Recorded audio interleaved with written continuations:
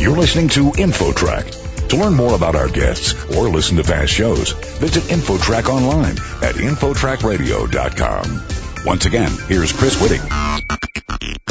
The number of children in the U.S. foster care system is at record levels, thanks in part to the massive epidemic of opioid addiction. With nearly 450,000 children in the system, mistakes sometimes happen.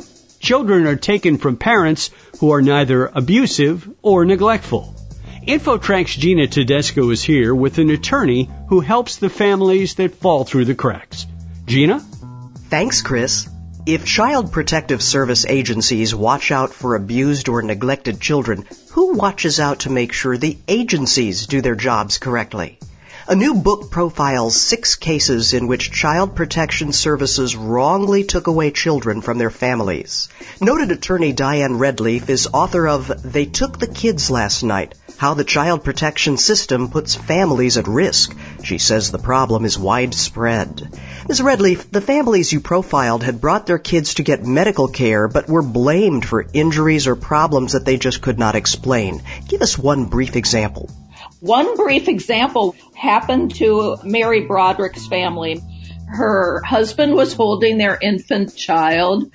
He was on a porch. He just kind of fell backwards while holding the child, and he got some scrapes, and as a precaution, they took the child to the hospital. They found a bleed on his brain, and at first that was not viewed as suspicious. But then an x-ray was read, or a CAT scan was read, and they thought they saw another bleed, an older bleed. And immediately, as soon as that happened, Child Protection got called.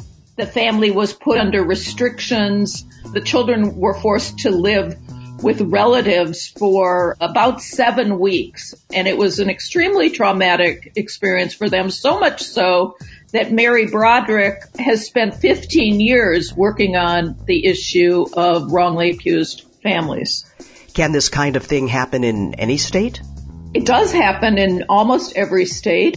I've had cases and attorneys that I've worked with who come from just about every state who work on cases like this, and hotline calls are mandated in every state, so it easily can happen in every state. Some states have it more than others.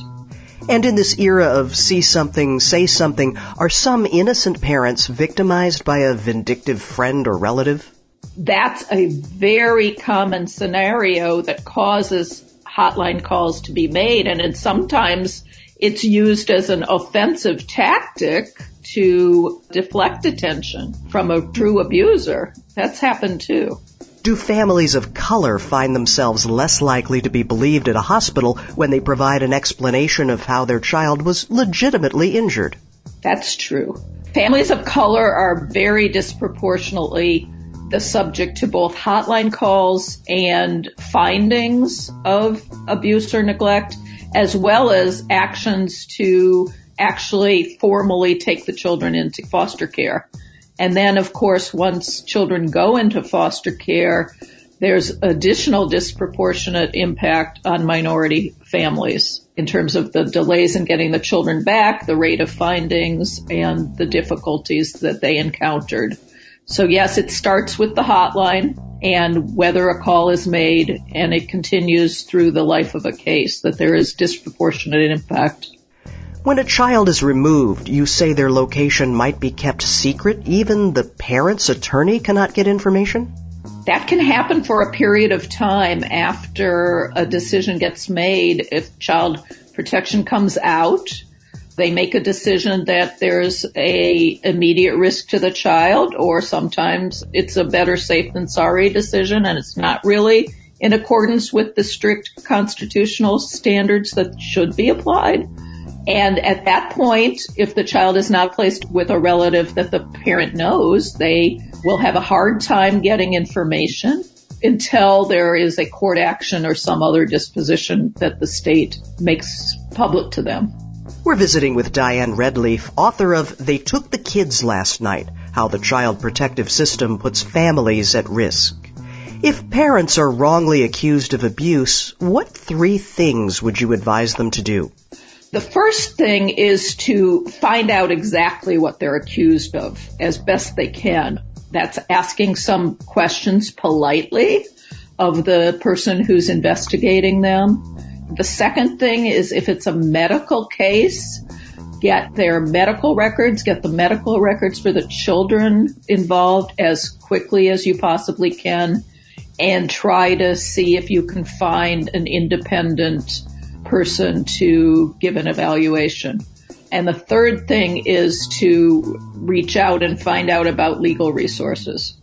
If a family wants to hire a lawyer to fight, how expensive might that be? It can be arranged. In many states, if it ends up going to court, attorneys will be appointed. And there are some very excellent family defense attorneys around the country in various states, but it's an under-resourced area of practice. And it's difficult sometimes to find an experienced attorney in family defense. It's a unique field. It can range in cost depending on what's involved from, $1,000 on the low end to upwards of $100,000 depending on how long the case continues. Ms. Redleaf, I posed the question earlier. Who's watching CPS? Do states have agencies that serve as a check on CPS? Not really. I say that because there have been over the years some attempts at some partial solutions to this problem. There's some inspector general's offices. There may be citizen review boards in some states. But the families are really oftentimes powerless and so stigmatized by virtue of the allegation and so under-resourced in terms of how they can reach out for help that the accountability of the agencies is really a challenge. And really, it has fallen to attorneys like me, family defense attorneys, civil rights lawyers, to try to hold the agencies accountable. And there is a very small group of lawyers who have a history and a track record of doing exactly that through lawsuits and also policy efforts. This is a changing picture, I have to say. Things have started to really dramatically improve with the attention that stories like these have been getting, and more and better well-staffed family defense offices. But this is a really important area to support and to expand. I realize this can vary from state to state, but do you believe CPS workers get enough training? Not at all. CPS workers have a very hard job. I think people kind of expect everything from them, and they give them extremely weak tools as well as overwhelming caseloads at the same time. We sort of expect the system to sort everything out. In 2016, 7.4 million children called to the attention of hotlines in America. And we're expecting child protection workers with high caseloads and oftentimes little supervision, high turnover to sort all this out. And it is a daunting task, and we're expecting a lot from people who don't have the tools necessarily available. In fairness, though, to CPS workers, you're not alleging, are you, that all CPS workers are not up to the task? I'm not alleging that. The cases that come to the attention of lawyers like me are not the cases where the family, got properly served and they ended up with a quick positive outcome. And those cases do happen. And certainly there are investigators who are doing their absolutely best they can do, and they are making the right call most of the time. But we haven't really talked about what it means to get it wrong. And that's what the book tries to do.